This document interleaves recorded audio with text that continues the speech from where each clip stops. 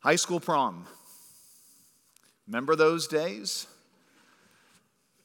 You know, all the questions, right? Will I have a date? Will I enjoy my date? What will I wear? Where will we go? What car will I drive? Right? Where will we eat? What will we do afterward, if anything, if we're allowed? Right? Will it be fun or will it be forgettable? So many questions and so much uncertainty surrounding, at least as I recall, those high school proms. And yet there was one thing I could always count on when it came to a prom or really any high school dance. So think it's the early 90s. Didn't matter the DJ we had. Didn't matter how big Nirvana had become or whatever release from the Beastie Boys, right? Every dance ended with the same song. Can any of you guess what that song might be? Boyz II Men. I don't know who shouted that out, but no, the trick is actually in the subtitle. Yeah, it's the end of the world as we know it. Jacob, was that you? Jacob Honeycutt got that. Look at that. Jacob, I wouldn't have expected that actually. But I'm impressed. It's the end of the world as we know it, and I feel fine. Every dance in my high school years ended with that song. Was that anyone else's experience? Nope. Santa Cruz was a weird place to grow up, right? Well, even if all of your dances didn't end with REM, right, that song actually continues to resurface. So Y2K, that song came back. Actually in 2011, sadly, he talks of low-flying planes and towers. 2001, that song was back. And actually during COVID, the song has once again hit a resurgence. So early COVID years, that song was being played and downloaded more than artists like Sam Smith, which might shock some of you. Either way, that song captures a kind of preoccupation many have with the apocalypse. But it's a particular kind of preoccupation, a particular kind of belief, a particular kind of opinion. It's a sort of dismissive mockery, even, of the whole idea. Yes, it may be the end of the world, but as the line goes, I feel fine. It'll be fine. In other words, you can relax. Now, of course, that song raises some interesting questions, doesn't it? Is there even an end to the world? Or is history just a cycle that keeps repeating over and over again? If there's an end, what will that end be like? When might that end come? And perhaps most importantly, will I be fine? Can we know if we'll be fine? Friends, these are some of the questions I want us to be thinking about this morning as we return to study Mark's gospel together. We're going to be in Mark chapter 13. Yes, all of chapter 13. If you don't have a Bible, don't fear. We hopefully you received one of those worship guides as you came in, these ministry guides here, and you can grab one of these. And on page 9 and 10, you'll find the text to Mark chapter 13. Now, if you're just joining us this morning for this study, we are this morning in the final days of Jesus' life. So Jesus has arrived in Jerusalem in chapter 11 to much fanfare, except the religious leaders we are coming to see aren't exactly fans. They haven't been fans of Jesus really from the opening chapters. They're certainly not fans of Jesus now. And so in the temples, we've seen Jesus he steps into the ring with the religious leadership. And in the last two chapters, every religious group there within Jerusalem, they've had their time in the ring. They've been given their round with Jesus. And yet, after every round, those religious leaders, the Pharisees, the Sadducees, whoever they might be, they leave battered and bruised, bloodied and beaten, and yet Jesus unscathed. Not even a scratch. And that's all happened right there in the temple. The temple has been the ring where this is all played out with all of the anxious, curious crowds watching. And now the final bell has rung. There are no more rounds for the captivated crowds. Jesus' public teaching ministry is over. Chapter 12 marked the end of Jesus' public teaching ministry in Mark. And in chapter 13, he's going to walk out of the ring, the clear victor. But what's next for Jesus? We pick up chapter 13, verse 1. And we're going to read through the entirety of chapter 13 right now. So tune in, get comfortable. All right, follow along. As he came out of the temple, one of his disciples said to him, "Look, teacher, what wonderful stones and what wonderful buildings." And Jesus said to him, "Do you see these great buildings? There will not be left here one stone upon another that will not be thrown down." And as he sat on the Mount of Olives opposite the temple, Peter and James and John and Andrew asked him privately, "Tell us, when will these things be? And what will be the sign when all these things are about to be accomplished?" And Jesus began to say to them, "See that no one leads you astray. Many will come in my name, saying, 'I am he,' and they will lead many astray. And when you hear of wars and rumors of wars, do not be alarmed. This must take place. But the end is not yet. For nation will rise against nation, and kingdom against kingdom. There will be earthquakes in various places, famines. These are but the beginning of the birth pains. But be on your guard, for they will deliver you over to councils. You will be beaten in synagogues, and you will stand before governors and kings for my sake, to bear witness before them. And the gospel must first be proclaimed to all nations. And when they bring you to trial and deliver you over, do not be anxious beforehand what you are to say, but say whatever is given you in that hour, for it is not you who speak, but the Holy Spirit. And brother will deliver brother over to death, and father his child, and children will rise against parents and have them put to death, and you will be hated by all for my name's sake. But the one who endures to the end will be saved. But when you see the abomination of desolation standing where he ought not to be, let the reader understand. Then let those who are in Judea flee to the mountains. Let the one who is on the housetop not go down, nor enter his house to take anything out. And let the one who is in the field not turn back to take his cloak. And alas, for women who are pregnant and for those who are nursing infants in those days. Pray that it may not happen in winter. For in those days there will be such tribulation as has not been from the beginning of the creation that God created until now, and never will be. And if the Lord did not cut short the days, no human being will be saved. But for the sake of the elect, whom he chose, he shortened the days. And then if anyone says to you, "Look, here's the Christ," or "Look, there he is," do not believe it. For false Christs and false prophets will arise and perform signs and wonders to lead astray, if possible, the elect. But be on guard. I have told you all things beforehand. But in those days, after that tribulation, the sun will be darkened, and the moon will not give its light, and the stars will be falling from heaven, and the powers in the heavens will be shaken. And then they will see the Son of Man coming in clouds with great power and glory. And then he will send out the angels and gather his elect from the four winds, from the ends of the earth to the ends of heaven. From the fig tree, learn its lesson.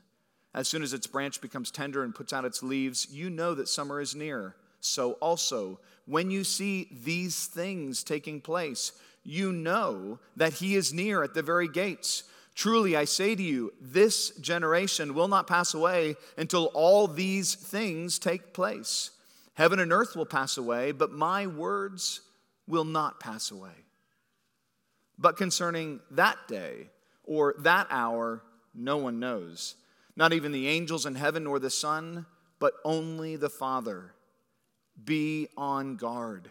Keep awake, for you do not know when the time will come. It's like a man going on a journey when he leaves home and puts his servants in charge, each with his work, commands the doorkeeper to stay awake. Therefore, stay awake, For you do not know when the master of the house will come, in the evening or at midnight or when the rooster crows or in the morning, lest he come suddenly and find you asleep. And what I say to you, I say to all, stay awake. Now with that, I'm going to invite Trey Richardson up and he's going to explain everything to you.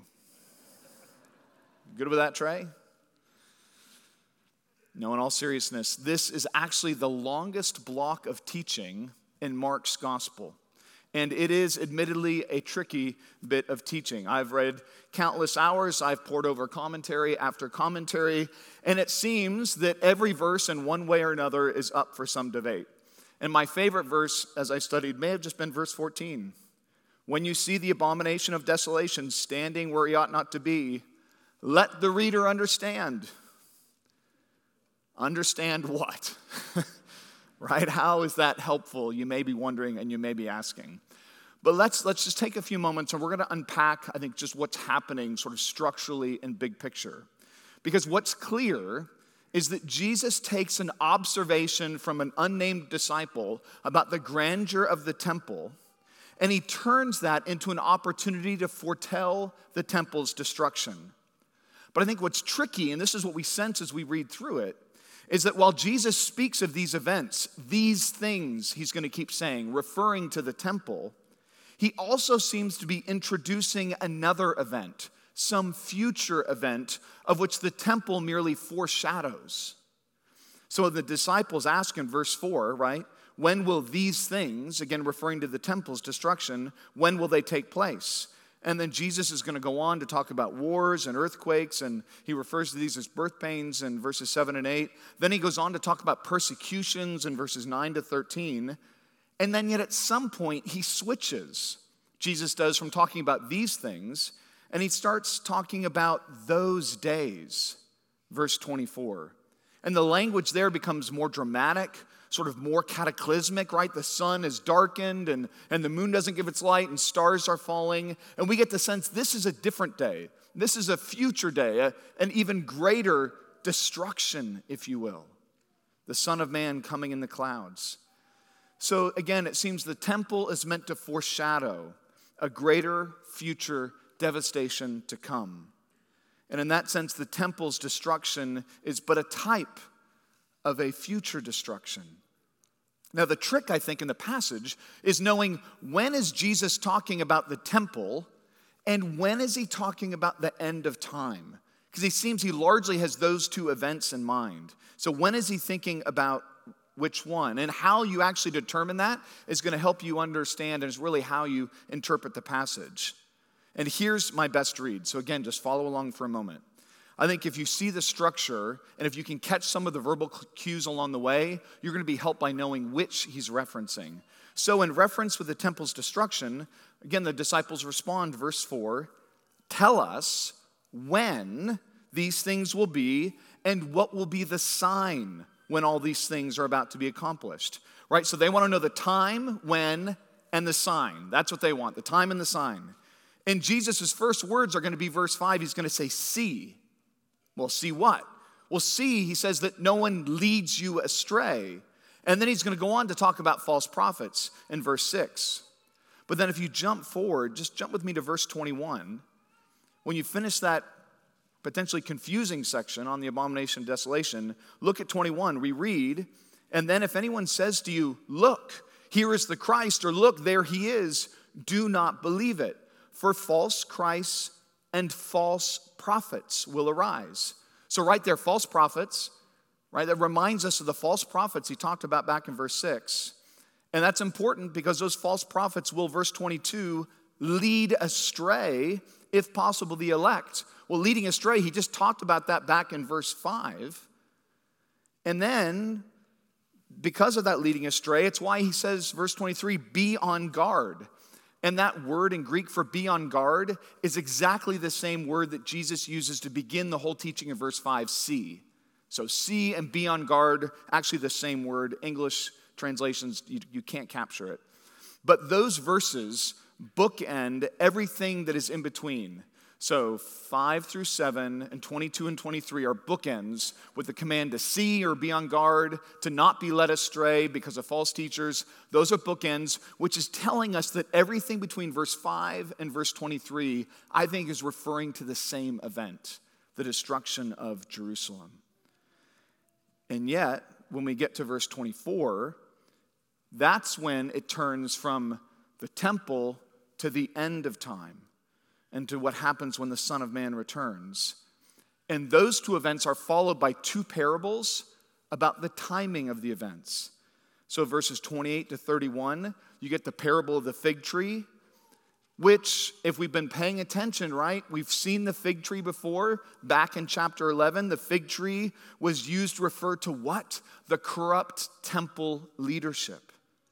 So verse 29, we find that familiar phrase, these things, which we saw repeated back in verse 4. So again, all of that is telling us that 28 to 31, all of that is about the timing of the temple's destruction. And then when Jesus goes on in verse 30 and says, this generation will not pass away until, again, see that phrase, all these things take place. Again, he's referring to the destruction of the temple. So those who will, it's promised, those who will not pass away until these things take place. That's not referring to our generation. That's the generation of the disciples that witnessed the destruction of the temple. And then with that, he goes from the timing of the temple's destruction to the timing of the end, right? Verse 32 to 37, concerning that day, some future day, when the master of the house will return. That's the parable about what happens at the end of time. So just to put it all together, 5 to 23, I think, are about the temple. 24 to 27 about the end of time.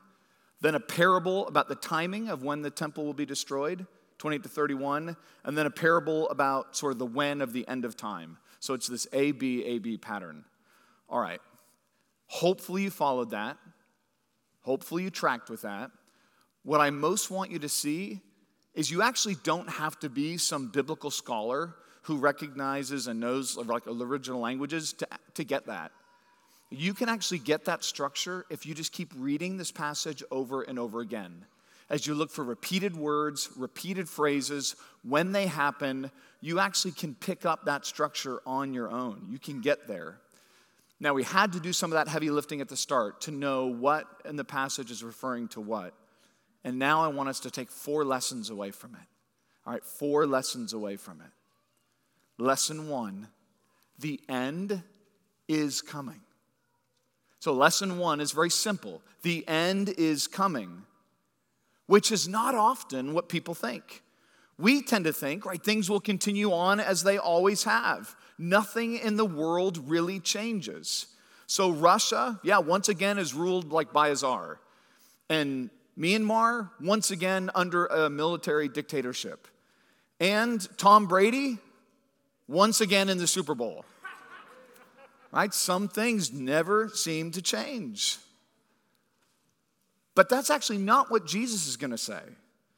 He's going to say it's not just this repeating cycle, this endless history that just goes over and over again. He actually is going to say that the end is coming, and the end is going to come first to the temple. It's going to come first to the temple, and it will be destroyed. So chapter 13, notice how it opens with Jesus coming out of the temple. And that's just like not a note on his location. Jesus there is exiting the temple, never to return. Never to return to it. It marks his definitive break from the temple, from the temple's leadership, and everything the temple has come to represent. But the disciples, right, they're not seeing it. They're not getting it. And instead, one of the disciples, unnamed, maybe just to protect the poor guy, he makes a comment about these massive, beautiful stones of the temple. And that's not, I don't think, the remark just of some awestruck tourist. The disciples would have been to the temple many times. No, I think it's an expression of that disciples' pride in the temple, because it was Israel's source of sort of national pride. The temple was Israel's crown jewel. You know, back in chapter 11, we talked about it. 35 sprawling acres was the temple. 50 years in the making. It rose, the temple proper itself, not the courts, but the proper itself, it rose 15 stories high. And most of it was plated in gold and silver, such that you could spot the reflection of the sun upon the temple from miles and miles away. And the closer you got, the more you would have to shield your eyes, lest you be blinded from the glory of the temple. And the stones that disciple is referencing, some of those stones were known to be 37 feet long, 12 feet high, 18 feet wide, stones that would weigh over 1 million pounds. Enormous stones. It was the largest temple in the world at the time. And it was, again, their great source of national pride. It's easy, isn't it, to become attached to buildings, to take great pride in buildings. The problem is that the religious leaders in Israel had rejected the one to whom the temple was only meant to point. And even that temporarily. Which is why Jesus in verse 3 is going to sit on the Mount of Olives, a mount that rose about 300 feet above the city of Jerusalem and above the temple. And he's going to look out over the temple and over its complex and over Jerusalem. And he's going to sit in judgment of it. Every stone, he says, will be thrown down. The whole thing, he says, razed to the ground. Right, the disciples drop their jaws over building blocks, and yet Jesus dismisses them as stumbling blocks. Because the temple authorities rejected Jesus, because they rejected God's stone. Remember back to 12:10? That stone that was chosen and precious, because they would not bow down, everyone would be thrown down. And Jesus himself would become the cornerstone of a new temple. We read later in Mark 14, one not made by human hands. And yet the end of the temple, as Jesus is predicting it, that's actually just but a harbinger of a greater end to come. And so when we jump and we think to the second event, beginning in verse 24, we read but, right? A contrast there, indicating something else now.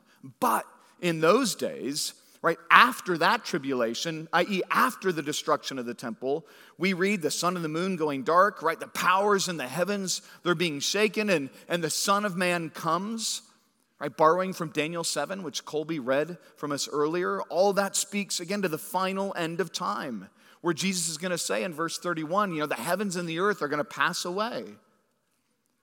Friends, what we need to know, right, from Jesus' teaching is the world as we know it, the world as we both love and at times loathe it, that world is coming to an end.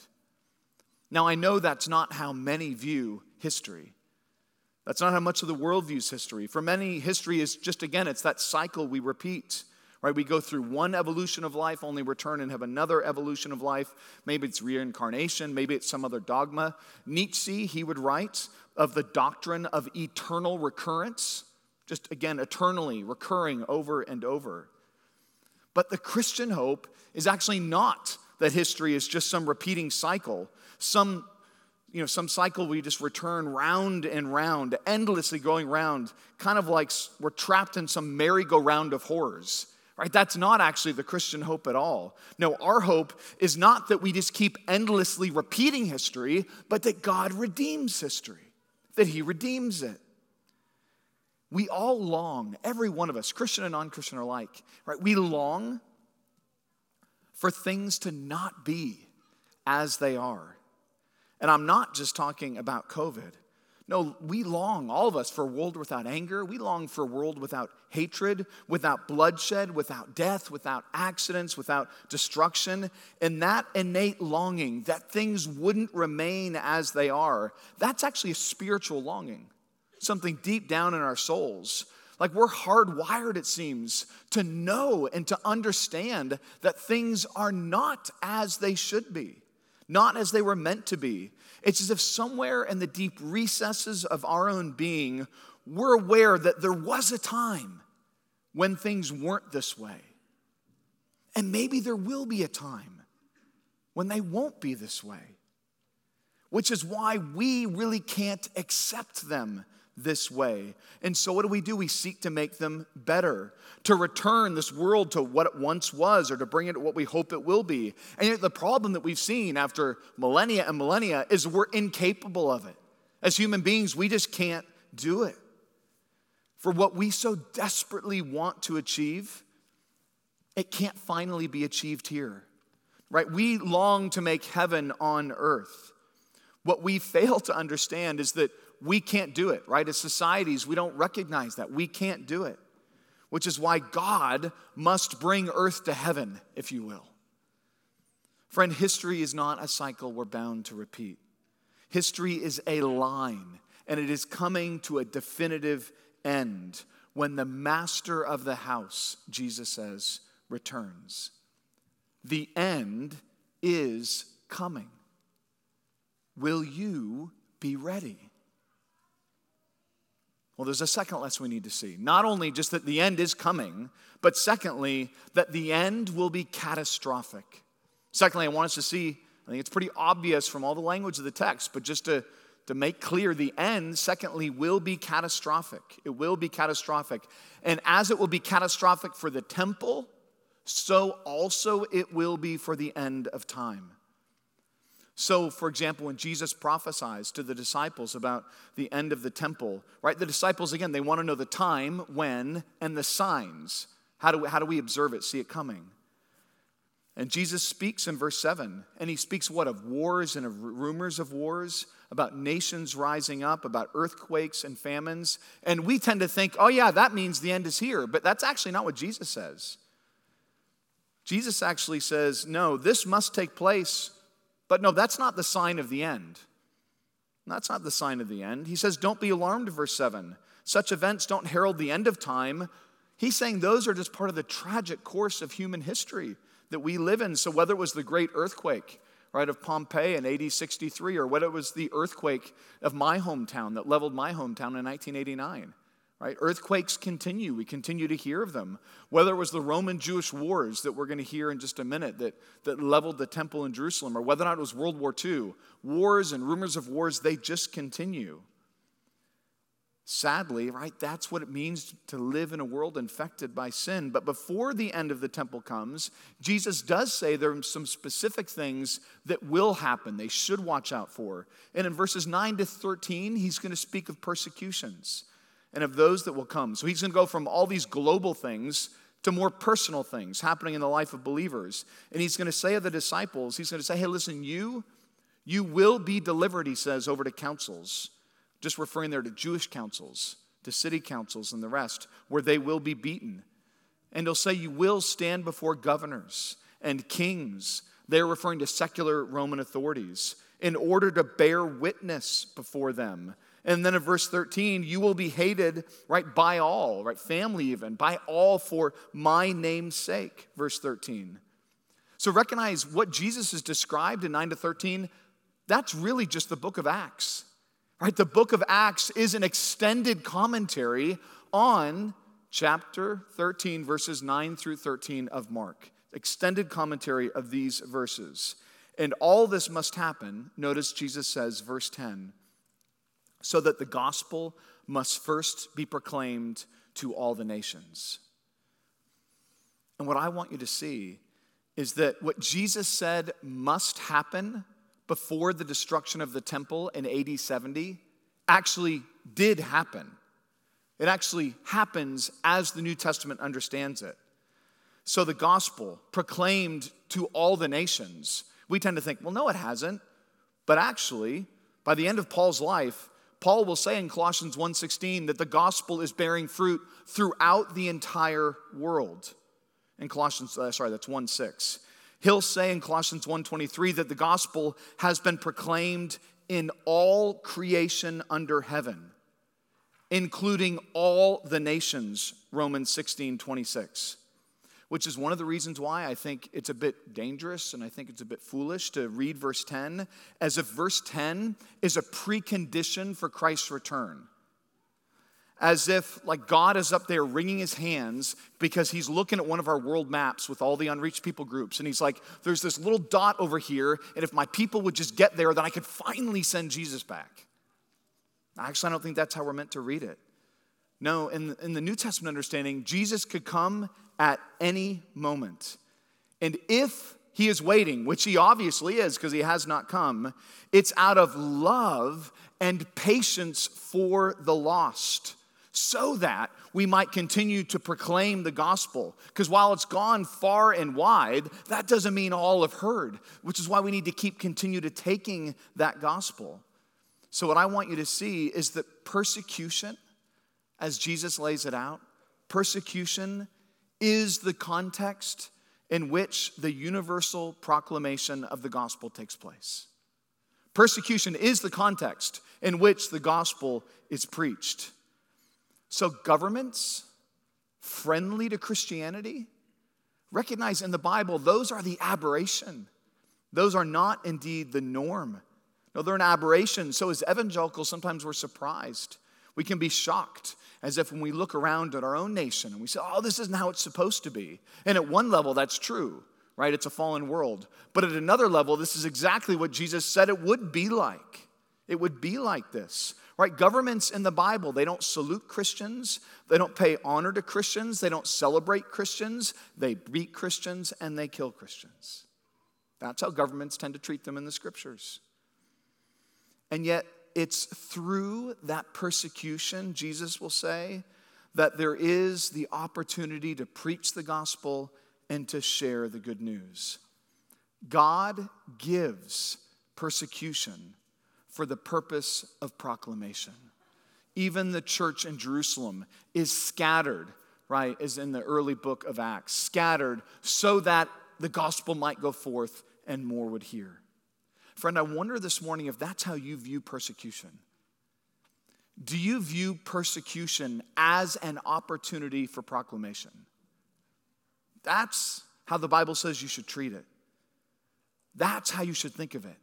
Persecution as an opportunity for proclamation, which means some of us may need to stop whimpering about the persecution that we receive and may need to start sharing and see how God intends us to use that persecution. Sharing what we do know. That's what God calls us to do in times like this. Not speculating about end times that, as Jesus is going to say, you can't actually finally know. And yet, even the temple's end, it's catastrophic in a very particular way that Jesus gets to in verses 14 through verse 23, because he's going to refer to that somewhat cryptic, right, abomination of desolation in verse 14. Now, an abomination is just something that's detestable. It's often associated with pagan practices in the Old Testament.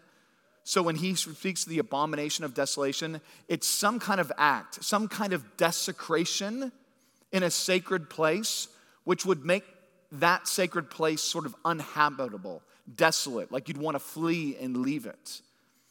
And that language comes from Daniel 9 and Daniel 11.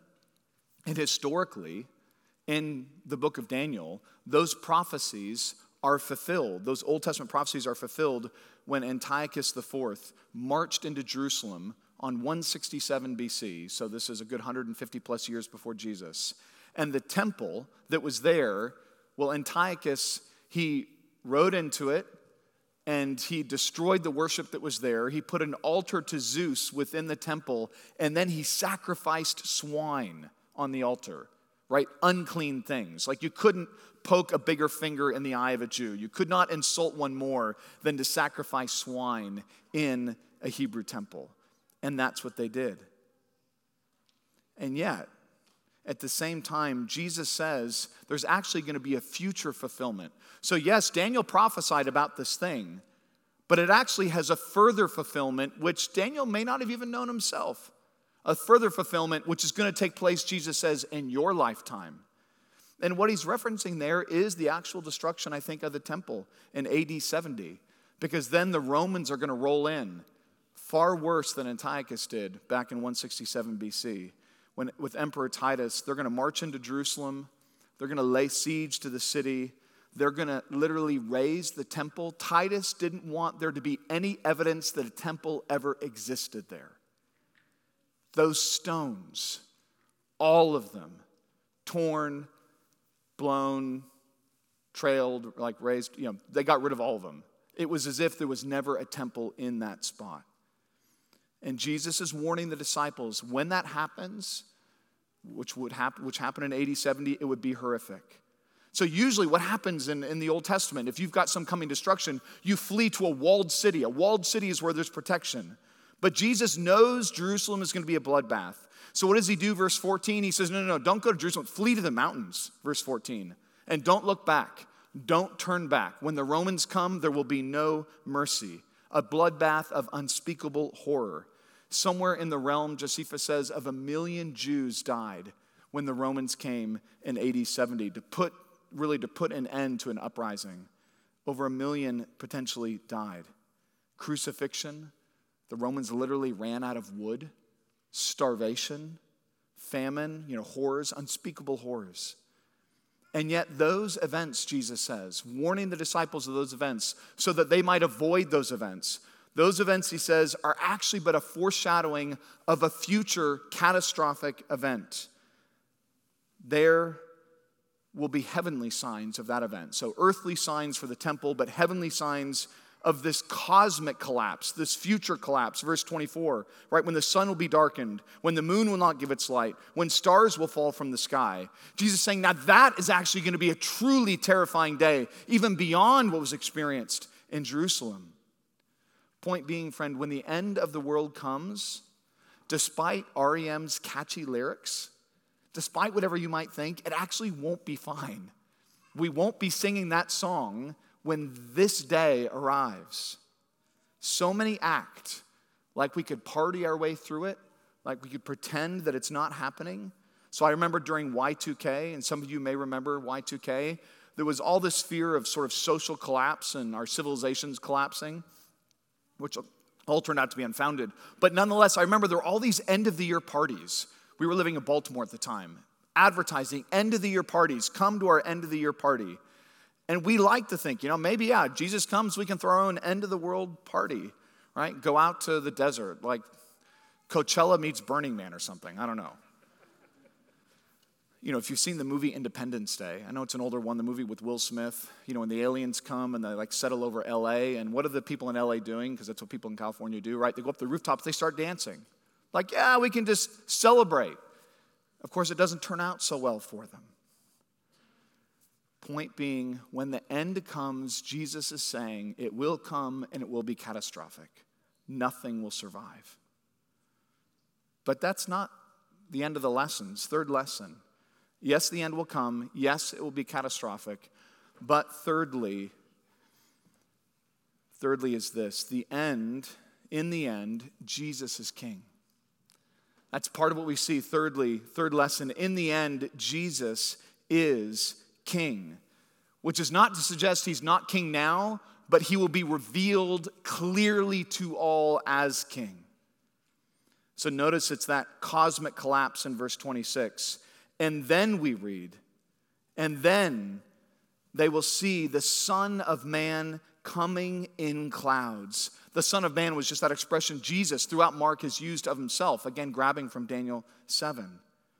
And yet was Jesus' first coming, this coming we've been reading about in Mark, full of humility and weakness. When he comes a second time, he's coming in power and he's coming in glory. And it will be joyful for all of those who are his. I don't know if you caught that, but we print these lyrics for you so that you can reference them again, even sing them again. So just look back at page 7, Lo He Comes. If you've got a worship guide, just open up to page 7. I know the tune to this hymn is a little old and it's a little hard, but look at that first line. Look at the hope of the Christian this hymn picks up that Jesus clearly talks about. It's really hard to find hymns on Jesus' second coming, which is tragic, but this one captures it so well.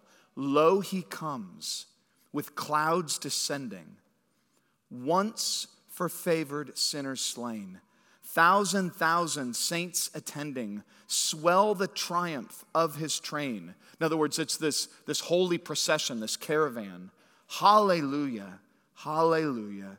Jesus now shall ever reign. Friend, that's the hope that's being picked up in these verses. You can look at verse 3 if you just want to keep going. But that captures it so well. It's not vaccines, right? That's not our hope. It's not election outcomes. It's not the health of our present bodies. No, our hope as Christians is right here. It's that Jesus himself is coming back for his people, that he's going to gather his elect from the four corners of the earth, right? And he's going to bring them to himself. You know, as a body, if you're just listening to the pastoral prayer, you're picking up, even if you're a visitor, our body's been through a lot of suffering just in the past few weeks. Members of this church family, we've lost members of this family. We've lost babies within the family. We've lost spouses within this family. We've lost brothers. Parents have lost children, again, whether it's cancer or whether it's just age over time. And in the process, in this season, we've watched others, many of whom we know, people we love, we've watched them walk away from the faith. Not a lot of hope that those same people are ever going to return to the faith. And you start to add that upon, that's the last few weeks, you start to add that upon to the months before. It's a heavy season. It's a hard season. Friends, it's why we need reminders like this. That one day, what we know now, the trials and the suffering, the sleepless nights, the discouragements, the despair, all of that, Jesus says, will be no more. There is, to every one of us, an expiration date to our suffering. In Christ, each one of us has that expiration date where our sufferings won't have the final word. Jesus has the final word. He has the last word on our suffering. For though heaven and earth, he says, will pass away, what? My words, verse 31, he says, my words will never pass away. And this Jesus is coming again for his people. So if you're in Christ this morning, that means this Jesus is coming for you. He's coming for you. That date is already on the calendar. And every day, that date, it's one step closer. One step closer. If you're a Christian, this life is as close to hell as you will ever get. But if you're not a Christian, this life is as close to heaven as you'll ever get. And that's one of the things Jesus is helping us see. Naturally, it's hard. We don't like that. But Jesus speaks what? He speaks of his elect. Do you notice that's whom he's coming for? He's coming for his people. And the Bible is clear that none of us are naturally God's people. No, we've all rebelled against this God. We've run away from this God. We have said, no, thank you. I will have things my way and on my terms. And yet God, in his tremendous grace, what this whole book of Mark has been about, he sent his son not to be served, but to serve and give his life as a ransom for many. In Christ, God is saying, listen, there is a way back. There is a way back through my son. You can be adopted, reconciled, brought into the family of God. I have filled out all the paperwork, Jesus says. I have paid the price for you. Those adoption papers, through my death and my resurrection, sealed as forgiven and free to all who see their need of this Savior and repent of their sins and believe upon him. That is how you can be reconciled to this God, part of this family, and know the joy when Christ returns, that he will return for you and to bring you to be with him and with God. But there's a final lesson I want us to see. Yeah, the end is coming. It will be catastrophic. Jesus will be the king. And lesson 4, the timing, that's uncertain. Therefore, be ready. The last lesson I want us to see is the timing of all this is uncertain. Therefore, be ready. Now, when it comes to the timing of the temple's end, Jesus gives the parable of the fig tree in verse 29, right? When you see these things, hearkening back, to verses 4 and 5 and the rest, everything in 5 to 23, he says, when you see these things, right? There's definitive there. You know the time has come. But then he's going to turn and say, when it comes to the end of time, verse 32, right? That day, that hour, no one knows, he says, not even the angels in heaven, nor the Son, but only the Father. Now, just to be clear, I think that reference to the Son not knowing isn't in any way denying Jesus' deity. Jesus has just asserted in verse 31 that though heavens and earth pass away, my words, he says, will never pass away. And you can't get much more of a claim to divine than that right there. And yet there are certain things that in Jesus' own humanity that the Father and the Son agree not to share. The time and the hour were not for Jesus to know, at least not yet. Jesus, it seems, didn't need to know in order to be faithful. And Jesus, it seems, was content not to know and could still be faithful. Jesus trusted the timing of his Father. Would that more of us could follow Jesus' example. Which is why he's going to give the parable of the master who goes away in verses 32 to 37. And what is that repeated command in verses 32 to 37? But to stay awake. But to stay awake.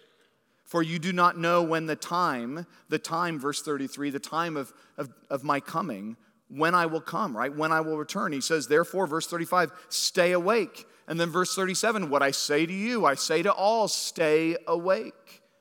And that stay awake, that's all part of the broader charge that's been throughout the entire chapter, right? That entire chapter, the broad charge to what? To be alert, to see, to be on guard, all the same verb in the Greek. Verse 5, verse 9, verse 23, verse 33. Jesus not being discreet, just throwing out breadcrumbs. Guys, listen, I know you want to know and speculate about the end. You want signs and the rest. I'll talk to you about the temple. About the end, I won't. But what I will say is be awake. Be watchful. Be alert. Because the premium of discipleship is not found in being able to predict the future. It's found in faithfulness in the present. That's what true discipleship is about when it comes to following Jesus. John Wesley was once traveling. And he was once asked, sitting on his horse, hey, what would you do if you knew Jesus was coming back tomorrow?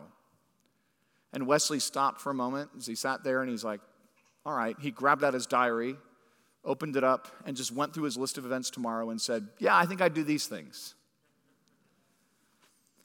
Well, Wesley could say that because he had so aligned his present commitments, he had so aligned his present hopes with his future hopes. That's what faithfulness looks like. To align our present hopes with our future hope. The risk, though, is that's not easy to do. It's hard to do. And we're so often what? We're so often led astray in that, which is why we find that repeated theme as well, not to be led astray. This past month, some of you may know we got a puppy. Yeah, one of those pandemic puppies. Yep, we got one. We got one of those. Wallace needed a queen, and we got this gorgeous, cute little red fox lab named Beatrice. And she is great. Now, Wallace is not actually so happy about this deal, but hopefully he will at some point. But here's the thing with Beatrice, our cute little puppy.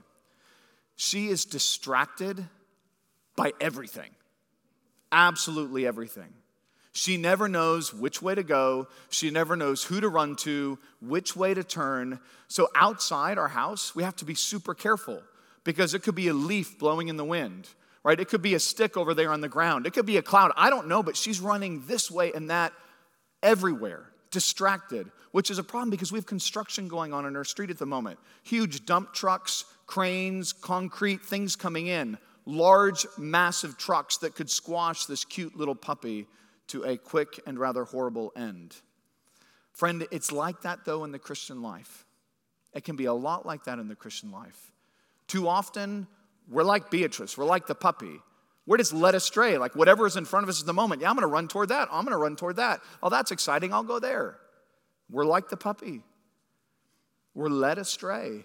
And this COVID season is killing people. And I don't just mean physically. I mean spiritually. It's been so hard to watch friends and acquaintances. I think all of us have this experience at one level. My wife and I do. Friends and acquaintances who've professed the name of Christ, and yet in this season we've seen them wander. They forsake Christian fellowship.